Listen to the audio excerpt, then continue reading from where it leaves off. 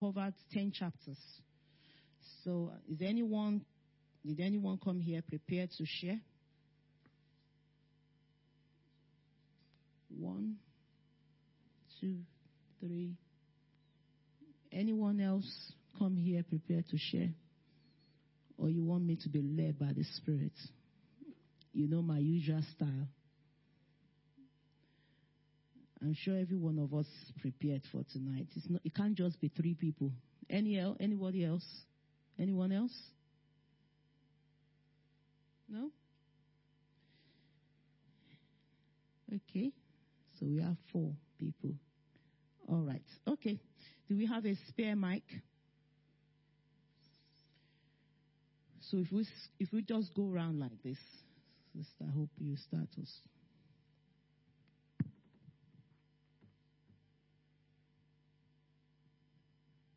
Praise the Lord.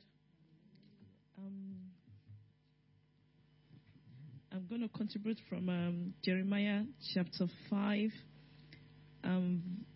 verse 1. It says, "Go up and down the streets of Jerusalem. Look around and consider, search through her squares. If you can find but one person who deals honestly and seeks the truth, I will forgive the city." What struck my mind is God is calling on one and asking for just one person out of a whole city, out of a whole nation that will seek Him concerning that city. So when I was reading this, sometimes when I read the Word of God, I try to look at myself first, and before I look out, and I could see that there are things that happen in our lives and in our families that most times we talk about it, but we don't really rise up as children of God to seek God concerning it, let alone seeking God for the nations that we are in. So what struck my mind is that in this Jeremiah chapter 5 verse 1, is that as we learned in JTA yesterday, God is calling for those that will really stand in the gap. And even in this Jeremiah, we saw that God was calling for the mourning women. I said the skillful women that will wail, that will seek my face. And that struck me also when about Jesus Christ before he went to the cross, as Pastor was taking us into the cross when she was praying, that he sought before he even went to the cross, as he is God Himself, he knelt down and he prayed, and the Bible said that the tears that came out of his eye was thick as blood, because it was seeking God's face to go to the cross for me and for you. So it was in my mind that how do I seek God? And when I was going and looking through it, I remember when the story Apostle shared with us as a man that did what wasn't right in the sight of God, and God turned His back concerning him. But Apostle said he knelt down and he was praying for mercy. And as he prayed and he prayed and he held the foot of Jesus, and God turned His face concerning that man, and God said that everyone will seek me this way that you have sought me concerning this person, that there is no prayer that can be answered. So God is calling for that spirit of seeking Him, for us to seek Him concerning our families, concerning the nations, concerning even this knife crime that is going on around London. God wants us to seek Him. God said He's just looking for one person, and me and you can be that person that God will use to change nations and situations. In Jesus' name, amen.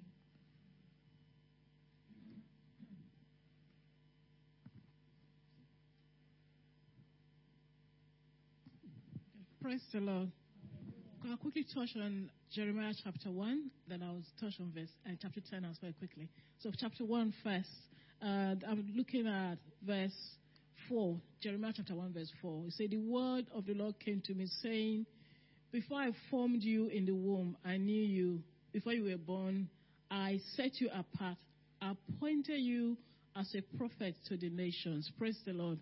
So this is just very much in line with what Apostle have been teaching us over the last few weeks about we aligning our purpose with God's purpose. Every one of us here, we have God-given purpose for our lives. Number one, the Lord has given us the Great Commission that we should go out and make disciples of all nations.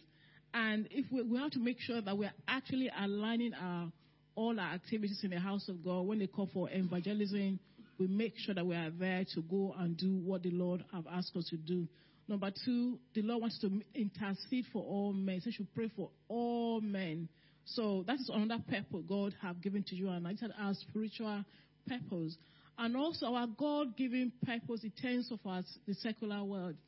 We should think, what is the purpose of we going to work? As Apostle said, if it is just for to feed ourselves, feed our family, and that is it, then we miss the mark. So if you're thinking of how can I align my earthly and spiritual mandates to align with what God has for me, when we go to work, we should be thinking of how can I enrich the kingdom of God?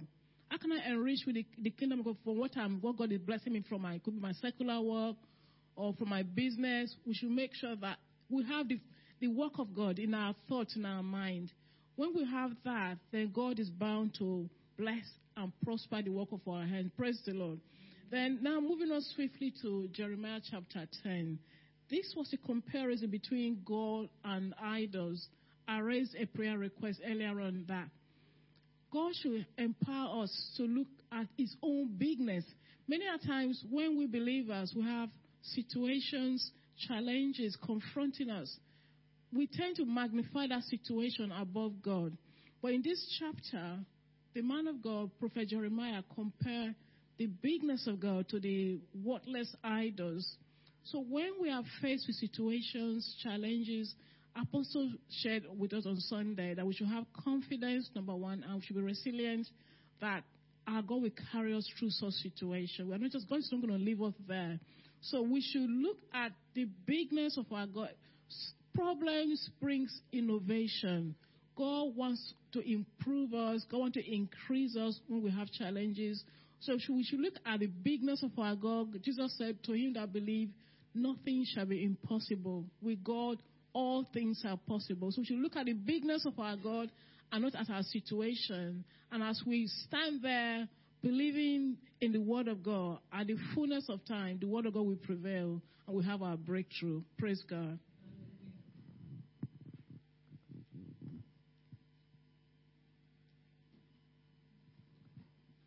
Praise the Lord. I'm going to do Jeremiah 1:1.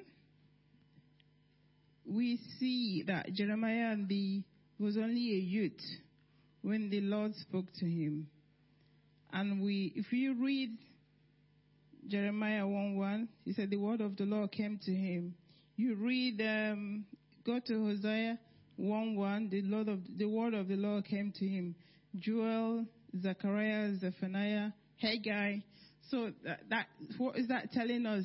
The Lord still speaks to us till today. And when in this house we hear apostles, the word of the Lord came to him, and we see the word come to fulfillment.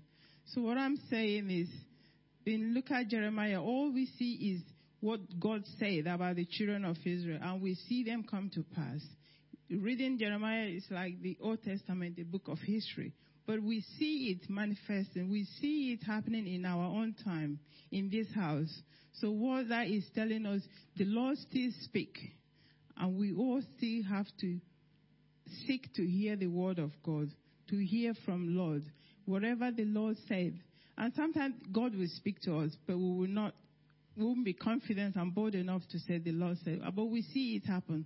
So because when Jeremiah was 13 years, the Lord called him, he was reluctant. But today, when we read these books, we learn, it's a learning curve for us, that when the Lord speaks, the Lord still speaks. Speak out, and we will see it come to pass. And it's an encouragement for every one of us and for me too. Praise the Lord.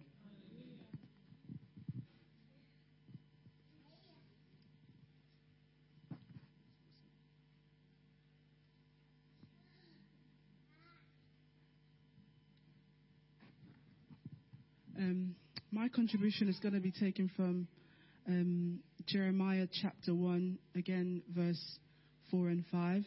But I'm going to have a different insight into it. It says,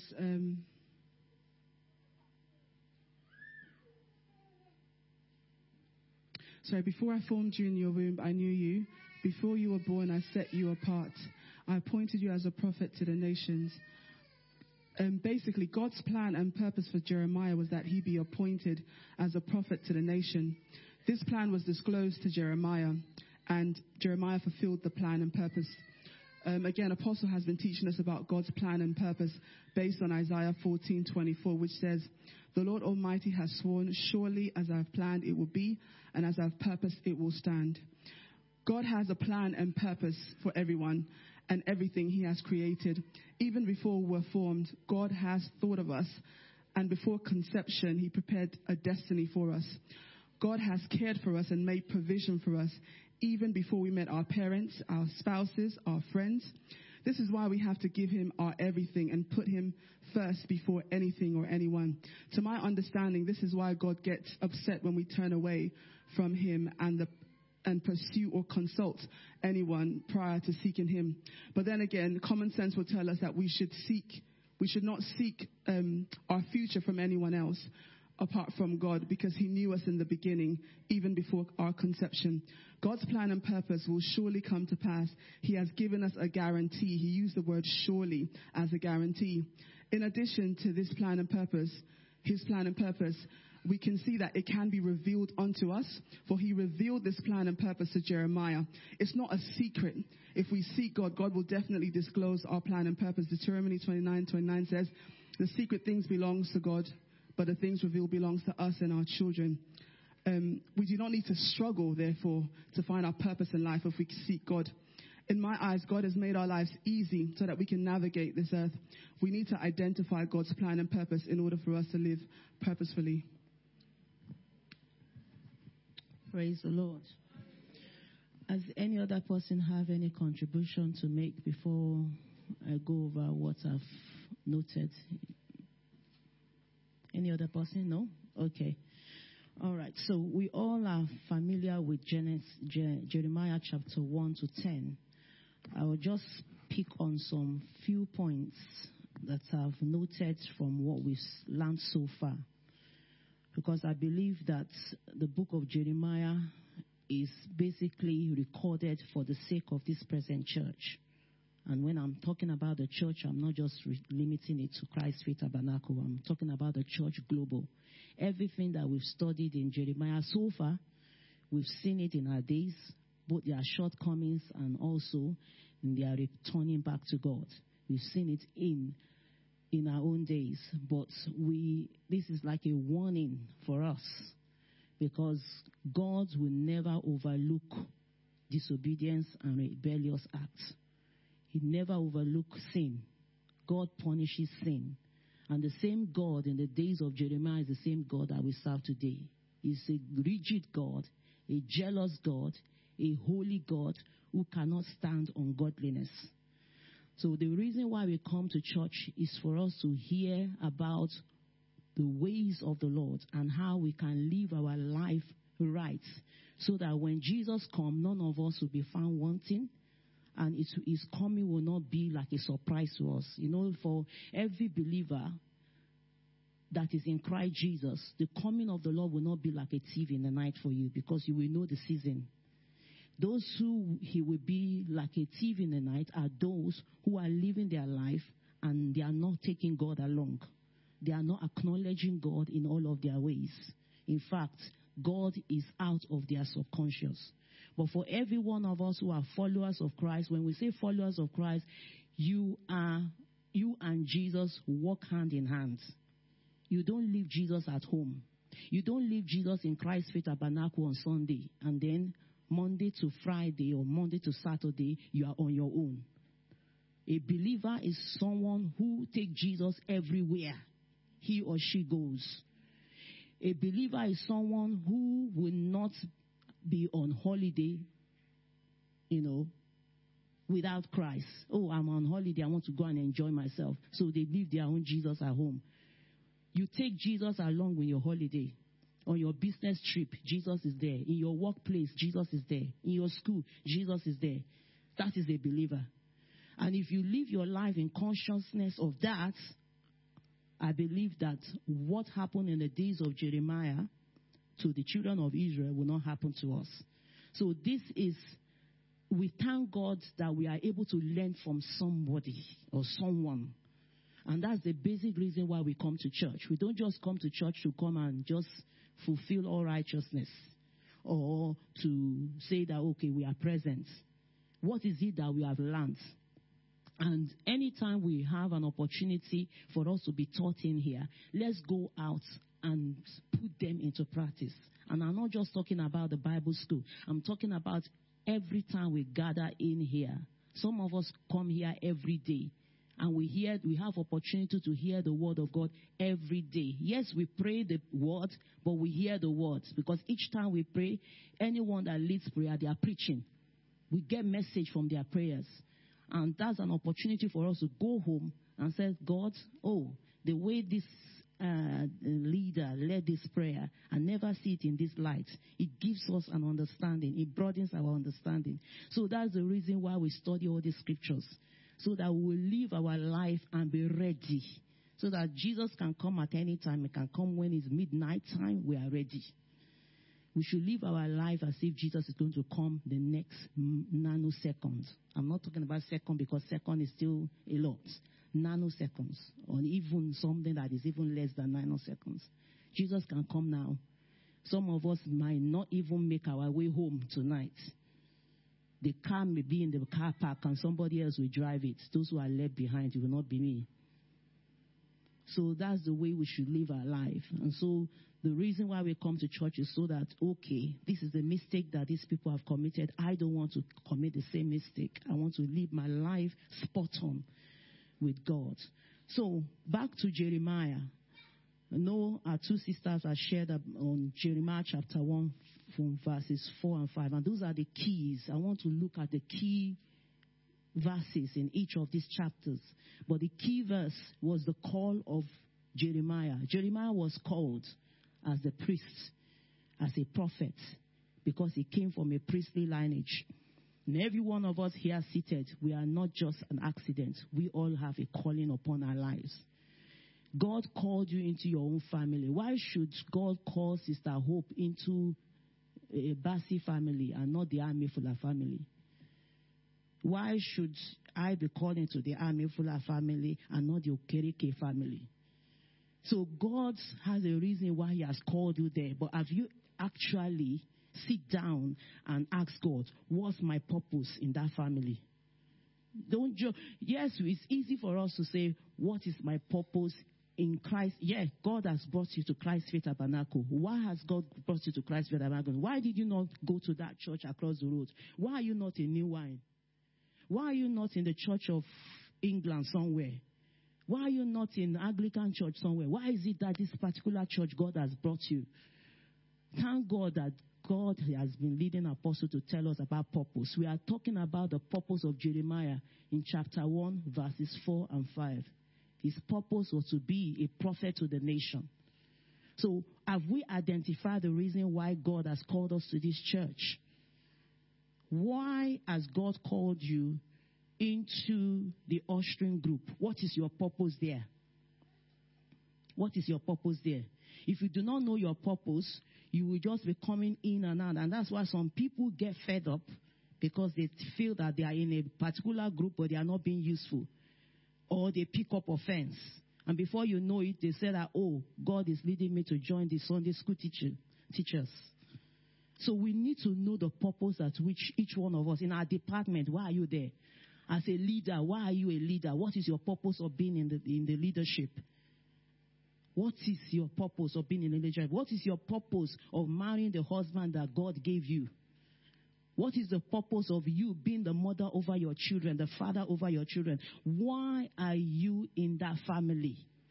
What's the purpose of you being in the work, in your organization where you work? What is your purpose there?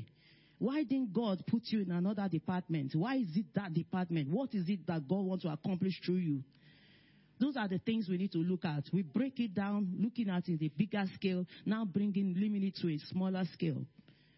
So we need to find out our purpose. This man knew that he was called to be a prophet. At the time, he was fairly reluctant. He was like a Moses of his own time as well, giving excuses. I was only young. So whatever purpose God has for us, God wants us to be bold. Fully well know that we are not on our own anyway. God said he's going to help us. He helped him. He said he will be with him. He put his words in his mouth. Everything that this man needed to fulfill his purpose, God gave it to him. He gave him that assurance. And the same way God is giving us to an assurance, so we don't have any excuse. We don't have any excuse. Some of us, we apply to a top, post in our organization, and we are like, who sent me? Am I able? Do I have what it takes to be able to fulfill that purpose? But God is saying, I will help you. You are not just alone. So it is. Any assignment that God gives you in church, God doesn't want us to shy away from it. If you shy away from it and say, I'm shy, I'm not this, you are depending on yourself. And that's an element of pride. There's a thin line between pride and humility. When you are humble, you say, God, I know I'm not up to the task, but I know you are up to the task, and I know you are able to empower me with every necessary, gifts and ability to be able to fulfill that purpose. So this man, thank God, Jeremiah, the prophet, he was able to submit to God, and God was able to use him mightily. So those are the things that we learned in Jeremiah chapter 1. Going back to Jeremiah chapter 2. Israel forsake God. We learned about the two sins that Israel committed. And two sins is that they forsook God and they dig their own systems. And it's easy for us also to not to be on the same level that we were when we first gave our life to Christ. If we can look inwardly and examine ourselves, and I think the best thing for us to do as Christians is on a daily basis, we are praising ourselves.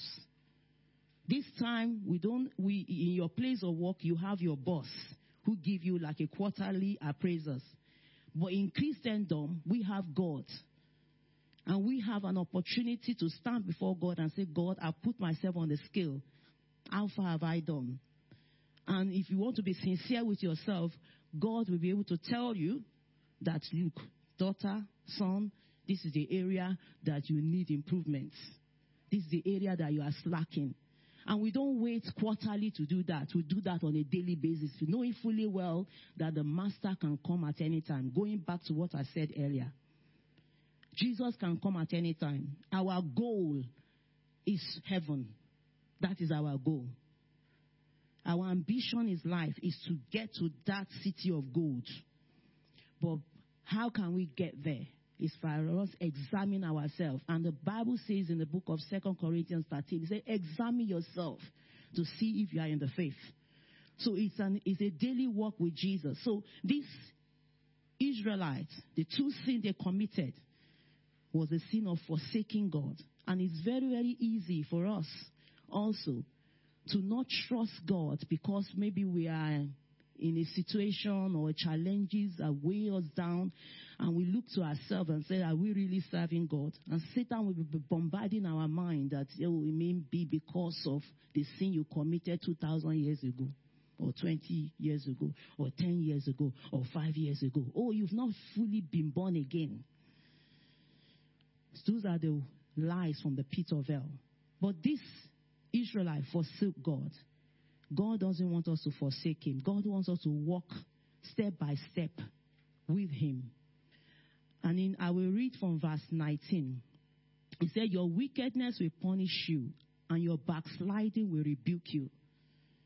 Consider then and realize how evil and bitter it is for you. So each time we slide back into the world, the result of that is bitterness. The result of that is confusion. You will lose your peace. The peace you once have, you will lose it completely.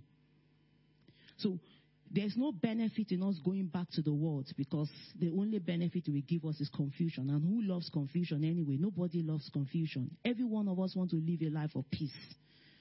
So it's backsliding is not only when we do not see you in church. Some people come to church regularly, but they are still backslided, because the things that they used to do at first, they've now left it.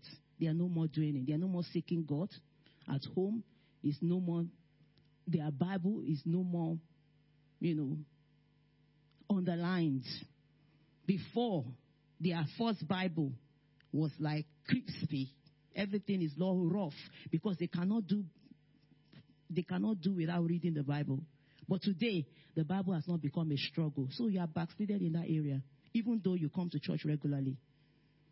You backslided in that area. Oh, prayer is a struggle. Going on evangelism is a struggle. Attending fellowship for some is a struggle. They are just coming. So that's the area of backsliding. And you find out that it's now affecting you because your joy is no more as it was. And that is why David prayed that prayer. Restore unto me the joy of my salvation. Do not take away the Holy Spirit from me. The Holy Spirit will not leave a man, but it can leave. It will be as if you have not the Holy Spirit because it will lay dormant. Because many a times the Holy Spirit have instructed you, corrected you, but you've ignored, you've shun it off. So he will be as if it's not there because the Holy Spirit can be easily grieved and is so gentle. So he'll be as if it's not there. The Holy Spirit will not depart from you, but it will be as if it's not there. What a life. None of us want to live that kind of life. That is the effect of backsliding. And this is what these people did. And the Bible said they dug their own system. That is, they chose their own ways. They invent their own ways. They no longer pay attention to the ways of the Lord. God doesn't want us to do that because it's only going to bring confusion and it will dampen our faith. And chapter 3 was talking about unfaithful Israel, where he talked about Israel and Judah. Judah saw Israel committing adultery. And instead of warning the sister, she now joined in it. And none of them were able to return back to God because of their pride. And that's what all that is all about. How many times have we done things that is unrighteous and is unholy, and God has warned us over and over and over and over, even told us the consequence of us being in disobedience. But our heart is so hard as a stone and we do not want to bend. And what God will do is just to turn his back against us. And we don't want that to happen. So that's exactly what happened to the Israelites. They were unfaithful to God. Are we unfaithful to God? Are we unfaithful in our tithing? In our offering to God? Are we unfaithful? If we are unfaithful, there is a consequence. And the Bible says in that verse 8, it said, I gave faithless Israel a certificate of divorce and sent her away because of all her adulteries. Certificate of divorce. If we go to Isaiah 59, it talks about that, how the Israelites or the people of God divorced themselves from God. It said, who gave you the certificate of divorce? Sometimes it's not even God who divorced, but because we turn our back against him, so we separate ourselves. Divorce is about separation. So when we sin against God, we will feel embarrassed. We will feel shameful to relate to the God that we serve. The confidence will be lost.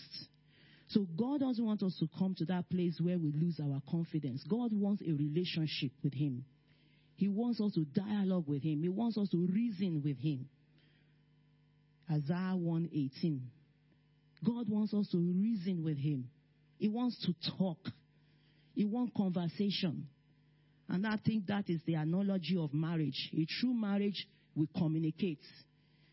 Marriage where there is no communication, then that marriage is just a matter of time. It will face away. And if it doesn't face away, they will just be living and coexisting. And that's no life. But we are married to Jesus. Jesus is our husbandman. The children of God who are Christians are the wife. We are the bride of Christ. And God wants relationship. He wants us to communicate. But Israel was unfaithful. God doesn't want us to be unfaithful. And in Jeremiah chapter 4, it talks about disaster from the north. We all knew about the vision that was given to Jeremiah in chapter 1. in chapter 1, verse 5, is it verse 13 to 19, the vision of the boiling pots. And that vision has to do with the disaster that will come upon the northern part of Israel. So this man was able to see the fulfillment of that vision in his own lifetime. He was able to see the vision, he was able to see vision, and he was able to experience the fulfillment of vision because of his commitment to God. How many vision has God given us? God is trying to tell us that anything he promised or anything he shows us, it will surely come to pass. When God gives a vision, he doesn't just give it to us for us to just admire the sight. It's to bring it to pass. So every vision that is given to us, every prophecy we receive, every revelation that we receive will surely come to pass. So it is always good that when God gives us a warning as well, it will come to pass. It will come to pass. So let's heed to the warning of God. And there's an encouragement for us also that when we have a prophetic word from God, it is easy, it is always very, very good for us to pray it to be. If we pray it to be, it will surely come to pass. And in Jeremiah chapter 5, it was referring to not one is upright. Not one is upright. When I was reading this, it brought back the story of Abraham in the book of Genesis chapter 18. When the angels came to Abraham and told him that they are on their way to destroy Sodom and Gomorrah. And Abraham was in the presence of God, interceding for Sodom and Gomorrah, knowing fully well that his nephew Lot was there.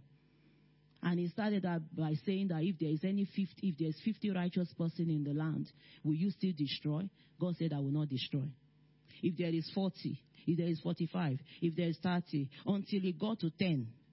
Can you imagine? I was just imagining that how evil a whole nation is. It's like the nation of England and 50, you cannot count 50 people who are righteous. That's so appalling. But the Bible recorded here, it said, not one is righteous. Not one is righteous among his people Israel. And the worst of all was the leaders. That even the leaders were not righteous. In verse 5, it says, so when God searched through the people, it's like God searching through all the members. And he could not see a righteous person. Not one is a righteous person. And he said, okay, at least I will find solace among the leaders, among my own pastors. And then verse 5. So I will go to the leaders and speak to them. Surely they know the way of the Lord. You will expect at least the clergy, the pastors, the leaders, spiritual leaders, to know the ways of the Lord and to fear him and to walk in his ways. But it wasn't so.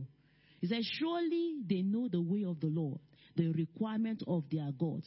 But with one accord, all the leaders, with one accord, they too have broken off the yoke and torn off the bonds. It's the yoke that yoke God with them. They've torn it off. So can God come to your own household and have confidence that, yes, these ones are serving me. These ones are living an upright, righteous life. Can God vouch for us? Let's look at ourselves as individual family. I know there are different families that are seated here tonight. But can God vouch for your family that you are a family of the upright? You are the family of the godly. You are the family of the obedient. You are the family of the faithful. Can God say that about our individual family? Can God say that about you? God is still looking for not groups of people. He's not looking for multitude of people, but he's looking for one. But can God Vouch for your own family that, yes, if other people turn their back against me, this family will not. If other people are compromising, this person will not. Can God say that about us? We don't want to disappoint God. We can see how disappointed God was when he now faced the leaders. The leaders are, okay, these are all my people. These are the people that I pour my oil upon. At least they will walk in my ways. But he was disappointed. I pray that the Lord will not be disappointed upon us. I pray that the Lord will be able to have confidence in us. The Lord will be able to rely on us. We will be God's confidence. We will be God's reliance. Because this is what happened in the days of the Israelites, in the days of Jeremiah. And chapter 6. Chapter 6 was about Jerusalem under siege. But in verse 8, he said, "Take warning, Jerusalem, or I will turn away from you and make your land desolate, so no one can live in it." And in verse 10, he says, "To whom can I speak and give warning? Who will listen to me? Their ears are closed, so they cannot hear. The word of the Lord is offensive to them. They find no pleasure in it." So every one of us that are here tonight, I believe the reason why we are here is because we are hungry to know the word of God. We are hungry to be in God's presence. That is why we are here. But some people find offense in the word. They take offense in the word. When the word is being preached, it's like, oh, who told this person about my life? And they pick offense.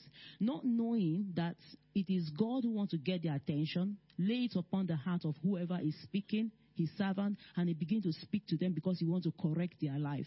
The Bible says that he corrects those that he loves.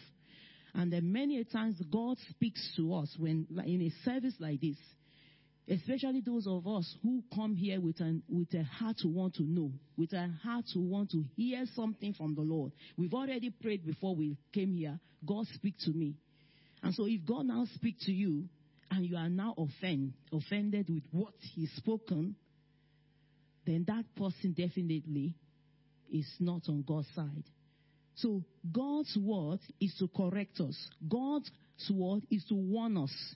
God's word is to reprove us. God's word is to encourage us. Sometimes the word of God is bitter because he wants to bring sweetness to your heart. So sometimes the word of God can, break you and it's like he's hurting you. But at the end of the day, it is to heal you. So the word of God sometimes may not be, oh, speak on. Thank God in this house. It's not like that. Because we tell you the truth. And sometimes the truth can be so bitter. But when you swallow it up in, it brings healing to your soul. It brings healing to your spirit. When the word of God rebuke you, it's to make you perfect. It's to shaping your life up so that you will come into perfection. That's the essence of the word of God. But these people, they do not want to take warning. The Bible says, I correct those I love. For any time we have an opportunity to be corrected by God, it is an opportunity for us to say, thank you, Jesus, for loving me. The warning is so bitter, but I take on to your warning because at the end of the day, it will do me good than harm. Jeremiah chapter 7 talks about the false religion, worthless, false religion. These are the people that went into the house of God like we are in the house of God now. And you know that the moment we are coming into the house of God, there's an angel at the entrance. And the Lord God Almighty is here. And guess what? God Almighty is here. The physical camera is there taking everyone's faces. But there are angels that are taking hearts. Angels are taking hearts. God is watching at everyone's heart right now. We are not alone. If we can count the number of people here, I think we are at least less than 60. But there are millions and millions of angels that are here because each one of us come with our own guardian angels. And some of us have more. Apostle have 4. So I don't know how many each one of us has. So angels are more than the physical faces that I can see here. And they are taking hearts. They are taking the motive of our hearts. So if I were you, if your mind have traveled, I would quickly readjust and be here. Because God is watching hearts and He's taking hearts. So this is what this scripture is saying here. And I want to quickly just read this because it's very, very important and it relates to what is going on right now. He says, this is the word that came to Jeremiah from the Lord. Stand at the gate of the Lord's house and there proclaim this message. So he told Jeremiah to stand at the gate of the house of the Lord. And what's the message? Hear the word of the Lord, all you people of Judah who come through these gates to worship the Lord. This is what the Lord Almighty, the God of Israel, says. Reform your ways and your actions, and I will let you live in this place. So even in the house of God is meant to be a house of repentance. It's a house where we repent. You know, many times Apostle is preaching, it's like, oh my God, this word is hitting me bad. Instantly you are repenting. You don't wait until Apostle now close his eyes and say, how many of you want to repent of your ways? As the message is going, you are repenting. Because before Apostle finished the message, maybe Jesus would have come. And you would have been too late for that if you are waiting to the end of the service. Or you are saying, okay, I will meet Apostle after the service. No, right there. Repent. Repent. So God, in the house of God, warnings are given.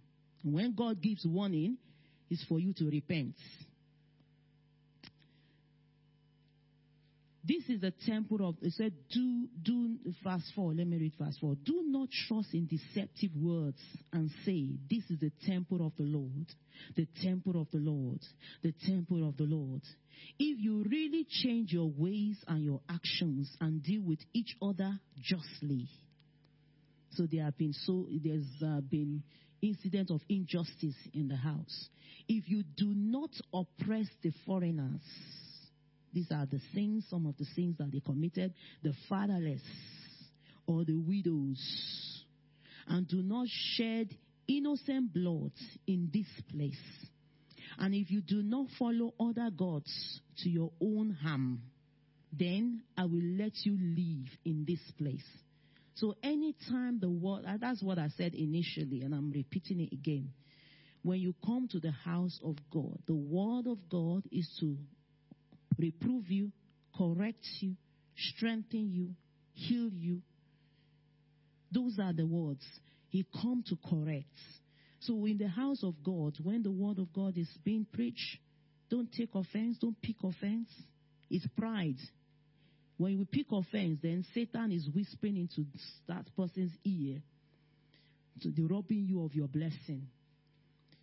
Let the word of God, I think it's Sister Hope who was saying that when the word of God comes, she's look at herself inwardly before she now look outwardly. I think that is a good attitude to emulate. When we come to the house of the Lord, be there, let it just be you and God. So when the message is coming out, let that message be for you. Before you start thinking of others who are not there, it is for you. That is why you have come. It is for you, not for Sister Lagbaja. It's for you. So when we receive the word like that, then we will be blessed. And our life will be in accordance to God's will. So these are some of the sins that the Israelites were committing. Oppressing the foreigners, the fatherless, the widows, shedding innocent blood. And he said, if you do not follow other gods to your own harm, then I will let you live in this place, in the land I gave to your ancestors forever and ever. But look, you are trusting in deceptive words that are worthless. In this house, we thank God that that's not happening. Because every word that comes from the altar is a word of truth. Is a word, we don't deceive anybody. None of the pastors deceive anybody. Apostle is our role model, is our forerunner. So every message he preaches is what the pastors and the ministers preachers. We don't give deceptive words. So thank God for that. So if people are listening on the air and they are going to where they hear deceptive words, the Bible says they are worthless. And anything that is worthless, they themselves that are hearing and listening to deceptive words will end up being worthless. So it's better you move away from the place of deception so that at the end of the day, you will be able to spare your own life and meet heaven. Verse 9 says, will you steal and murder, commit adultery and perjury, burn incense to Baal and follow other gods you have not known? But what I really want to bring out of here is the fact that they came to the house of the Lord, but all these things was going on in their hearts. God sees. Jehovah sees, Jehovah knows. We always sing that song. He knows everything that is in our heart.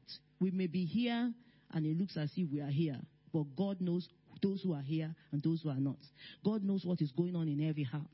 So whenever we come to the house of God, let us be conscious of the fact that there are more that are with us than what we can see. Angels are here taking records of hearts. And that is what will determine what we will get at the end of the day. That will determine our rewards. So let's be here sincerely. Chapter 8. Chapter 8 talks about the sin and punishment of the people. And if we look at verse 7, I will read verses 7 and 9. It said, even the stork in the sky knows our appointed seasons, and the dove, the swift, and the thrush observe the time of their immigration, but their migration. But my people do not know the requirements of the Lord. You see, if you look at the stars knows when to come out. The sun knows when to come out. The moon knows when to come out.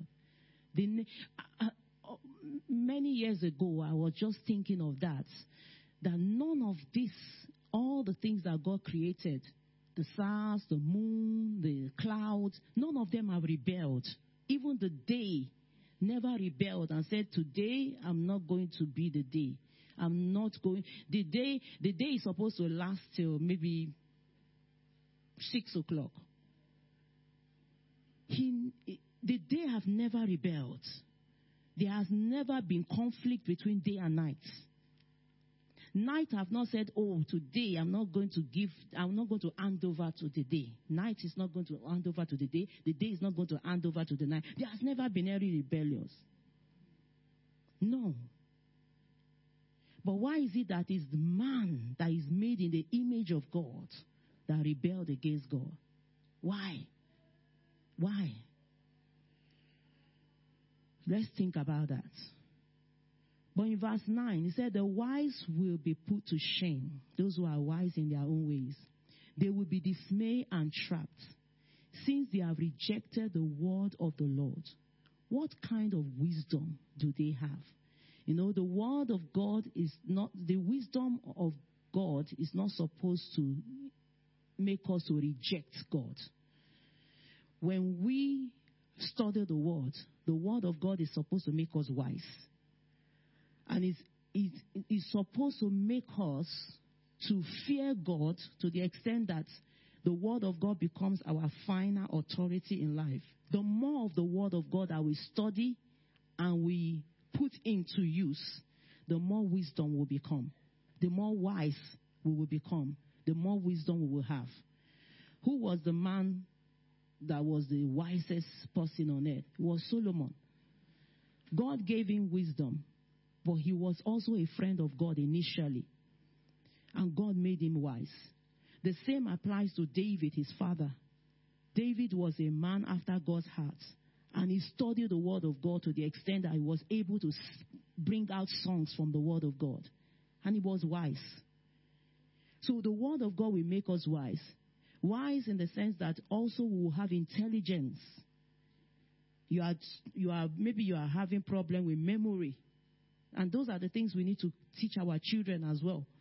When someone have problem with memory, Apostle have said it over and over again. Just read the Bible. cultivate the habit of reading the Bible, reading the Bible, reading the Bible, before you know it, the memory will be intact. Because it confirms, and what he said, if you read the book of Psalm 119, verse 99, he says, I will have more understanding, better than my teachers, because I love the word, because I study the word. So the word of God makes you wise. The word of God, the more of the word of God you have in your memory or you have in your heart, the more intelligent you will become. And in chapter 9, Jeremiah chapter 9,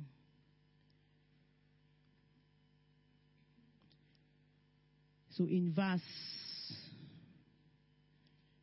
5, in verse 5, it says, friend deceive friends, and no one speak the truth. They have taught their tongue to lie. They weary themselves with sinning. So friends deceive friends, and no one speak the truth. They have taught their tongue to lie. And I remember when Mom was preaching or teaching us on this, she was telling that if we can teach our tongue to tell lies, we can also teach our tongue to say the truth. Because teaching your tongue to tell lies, according to the scripture that we just read, will only bring weariness to your soul. But if you teach your tongue to say the truth, it will bring strength. It will bring healing to your soul. So as children of God, we should learn how to say the truth at all times. What I wrote here on my side note, I say we are in control of our actions. We can train our tongue to speak the truth, which in turn strengthens us, while lies weakens a man. So each time we lie, we are weakening our strength. We are weakening our soul.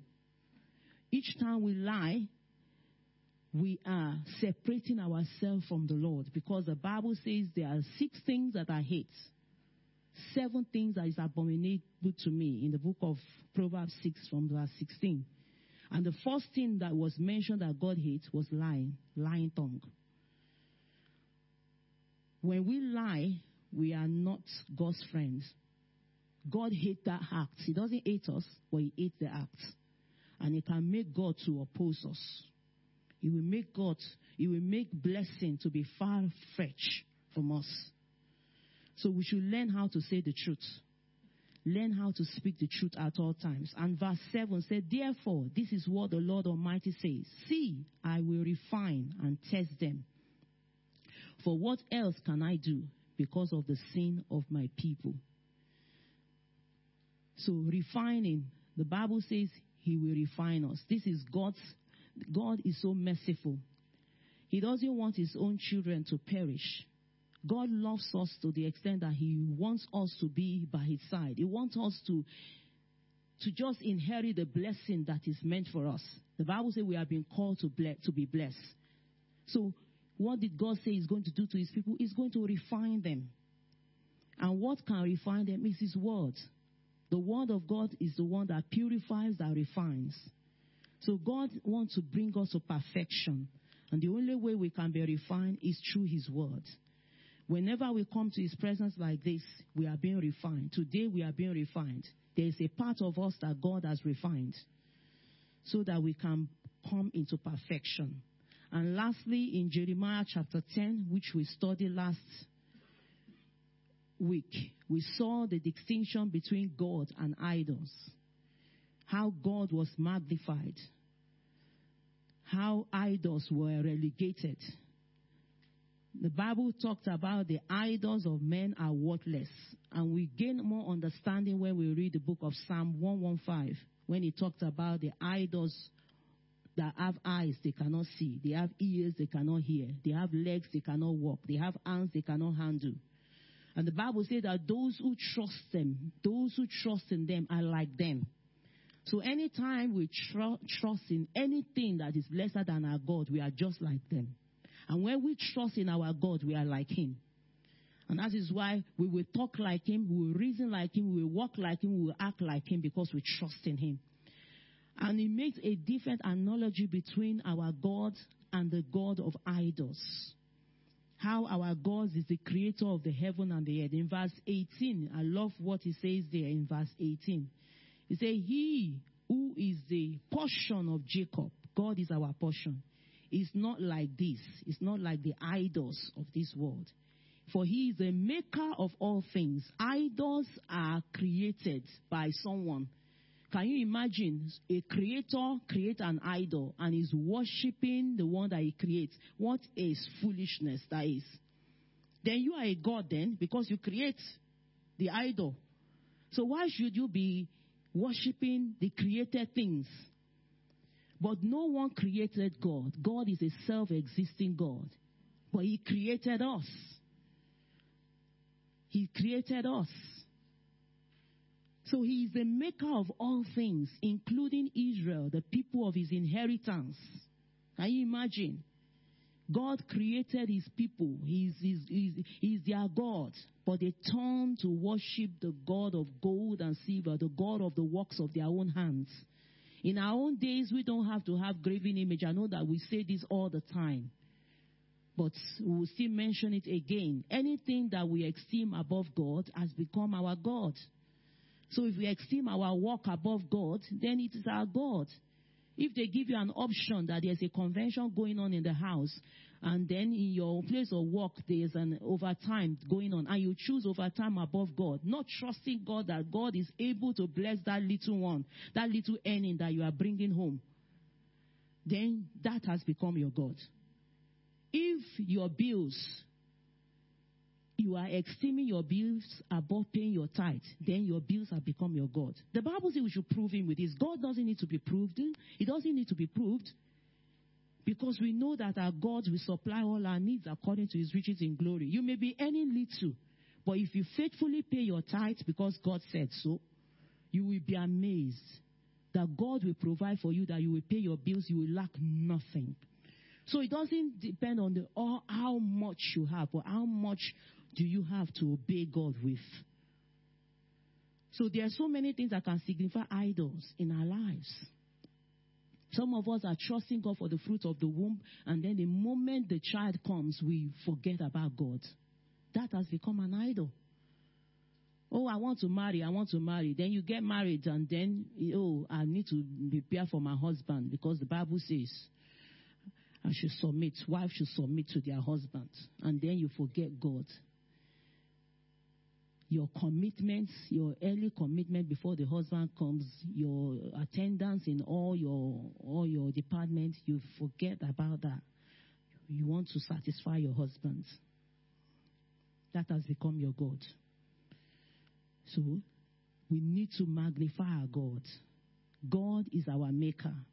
And because he's our maker, we have to submit to our maker. He has an assignment for us, and we need to fulfill that assignment under his own leading. And finally, in that verse 23, Jeremiah's prayer, Lord, I know that people's lives are not their own. That is why we need to serve this God, because we don't own our lives.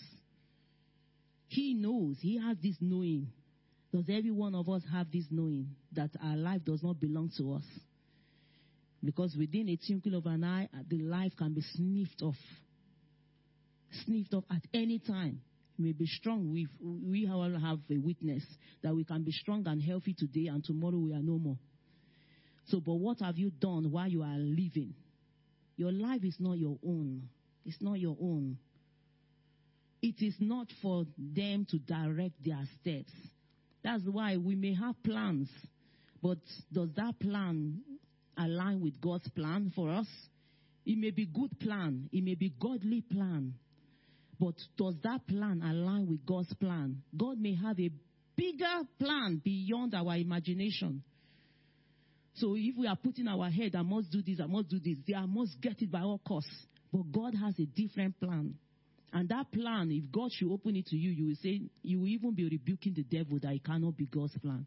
Is it God's plan for Joseph to end up in the dungeon, even though he was God-fearing?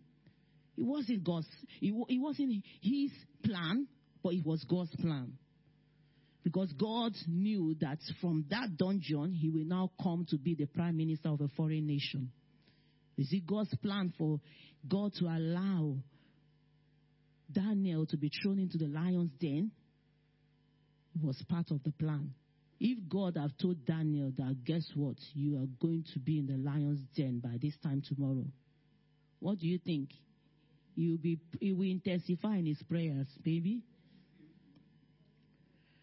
But that was part of the plan. So if God should open our eyes or open our ears and tells us about his plan, he knows the end from the beginning, and he may tell us the end, but what is in between, he will not tell us. And if he tells us, some of us will run away and say that God doesn't love me. So, plan. So our life does not belong to us. In the book of 1 Corinthians 6, chapter 19 to 20, say our body is a temple of the Holy Ghost, so we are not our own. We are being bought with a price. We are not. We belong to Jesus. We belong to God. And God can do whatever he wants or whatever he feels like to do in our lives. So every day we wake up, Apostle said we should always ask this question: what's my purpose for living today? We need to ask our Maker that. We are not just asking ourselves, God, why did you allow me to wake up today? Some have slept and they never woke up. So why did I have to live? Why? What's my purpose of living? What do you have in plan for me today? And that will guide your steps. That will make you to be in the very center of God's will at every given time. Because we must know the purpose why we live. Because our life is not our own. Amen? And this is where I rest my case.